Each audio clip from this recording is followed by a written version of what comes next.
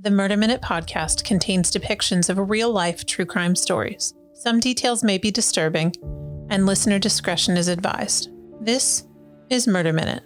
I'm your host, Mrs. Smitty, and today is Monday, August 16th, 2021. Today on Murder Minute, a pioneering rap artist is gunned down in his studio, and the investigation into the crime stretches over nearly 2 decades. But first, your true crime headlines.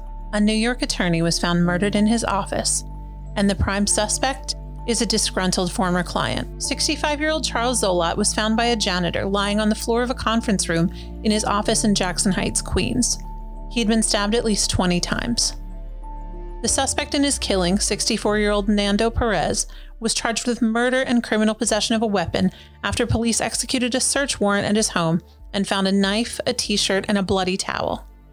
It is believed that Perez was angry about a home foreclosure that the attorney had handled and confronted him about it at his office before stabbing him to death. Sources claim that Perez's brother was also involved in the crime. Police could not confirm this, but did say that another man is being sought in connection with the murder. If convicted, Perez faces up to 25 years to life in prison for the crime. A former LAPD officer has been charged with voluntary manslaughter for the off-duty shooting of an intellectually disabled man and his parents in a California Costco in 2019.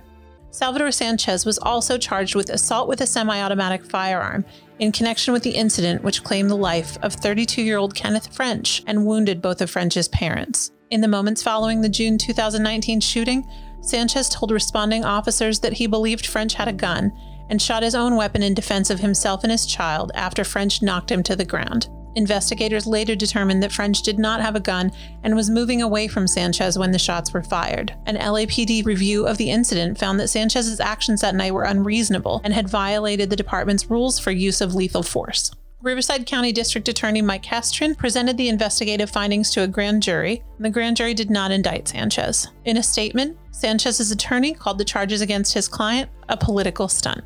A Washington man was sentenced to more than 24 years in prison for beating his cellmate to death after he found himself sharing the cell with the man who had molested his sister. 26-year-old Shane Goldsby was serving time for stabbing someone, stealing a police car, and injuring a state trooper when he ended up in the same cell as 70-year-old Robert Munger, who was serving time for child rape, child molestation, and possession of child pornography. One of Munger's victims was Goldsby's little sister, and Goldsby told police that he snapped after Munger shared details of the crimes that he had committed. Prison officials say that they were unaware of the connection between the two men prior to the incident, but Goldsby told a local news station that he had requested a different cellmate and his request was ignored.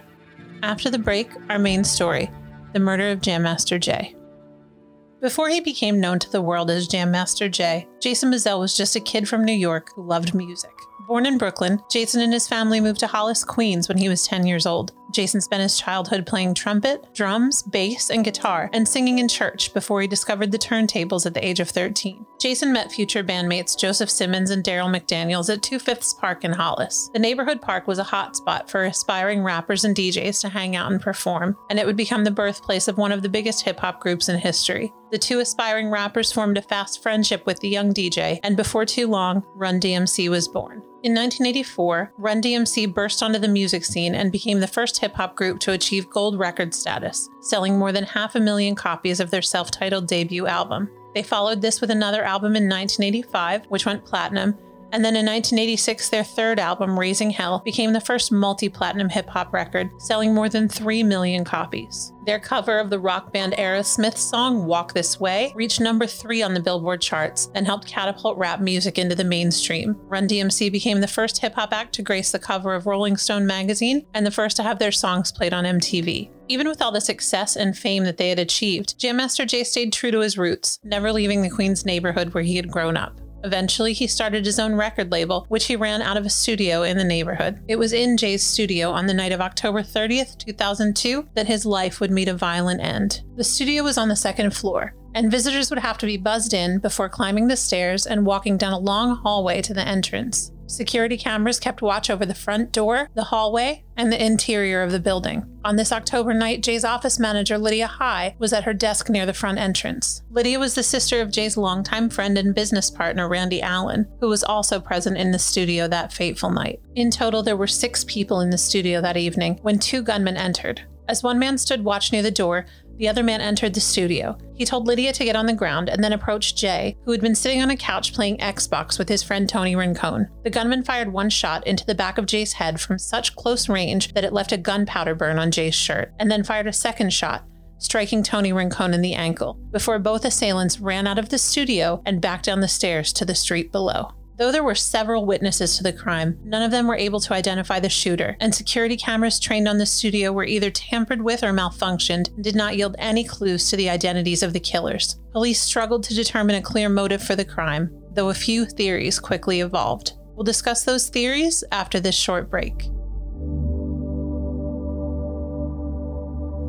One of the early theories into Jam Master Jay's murder centered around rapper 50 Cent. 2 years prior, the rapper had released a controversial track which called out some people that 50 had known during his early years in Queens, included a convicted drug trafficker and gangster named Kenneth McGriff. It's rumored that this song led to the rapper being regarded as a snitch, and that McGriff ordered a music industry blacklist, barring other artists from working with 50. Jam Master Jay ignored this, taking the young 50 Cent under his wing and helping him develop his career. Could Jam Master Jay's murder have been retaliation for working with 50 Cent? Police investigated McGriff in 2003, but he was never charged with any crimes related to Jay's killing. Another theory centered on Jay's longtime friend and business partner, Randy Allen. Allen was present in the studio at the time of the murder, and his sister, Lydia High, worked as Jay's office manager. Randy was the best man at Jam Master Jay's wedding and had been named as the beneficiary on a $500,000 life insurance policy on Jay. Could this money have been enough to entice Allen to have his friend murdered in cold blood? Allen denied having anything to do with Jay's killing and was never charged in connection with the crime.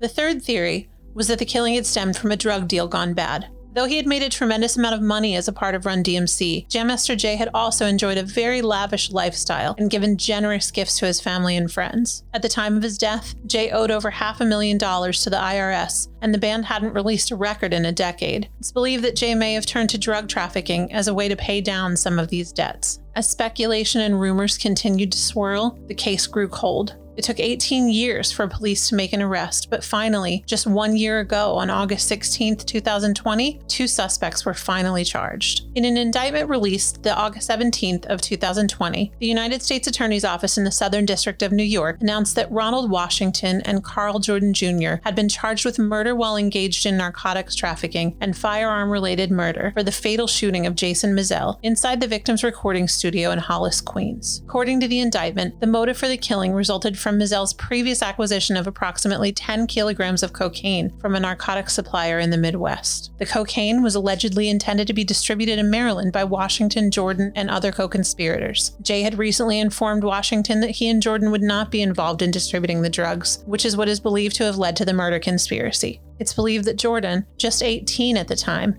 fired the fatal shot, while Washington stood by as a lookout. After the arrests were announced, the family of Jam Master Jay released a statement, thanking the public for their support and expressing their hope that the indictments would be a solid step towards justice being served. They also asked for their privacy as the case makes its way through the judicial system. As for the 2 defendants, both are facing 20 years to life in prison and a possible death sentence if convicted. For a live discussion of this case, you can join me on the Stereo app on Tuesday, August 17th at 5 p.m. Pacific Time. For more true crime headlines, follow me on TikTok at True Crime Headlines and on Instagram at Murder Minute. I'm Mrs. Smitty, and this has been Murder Minute.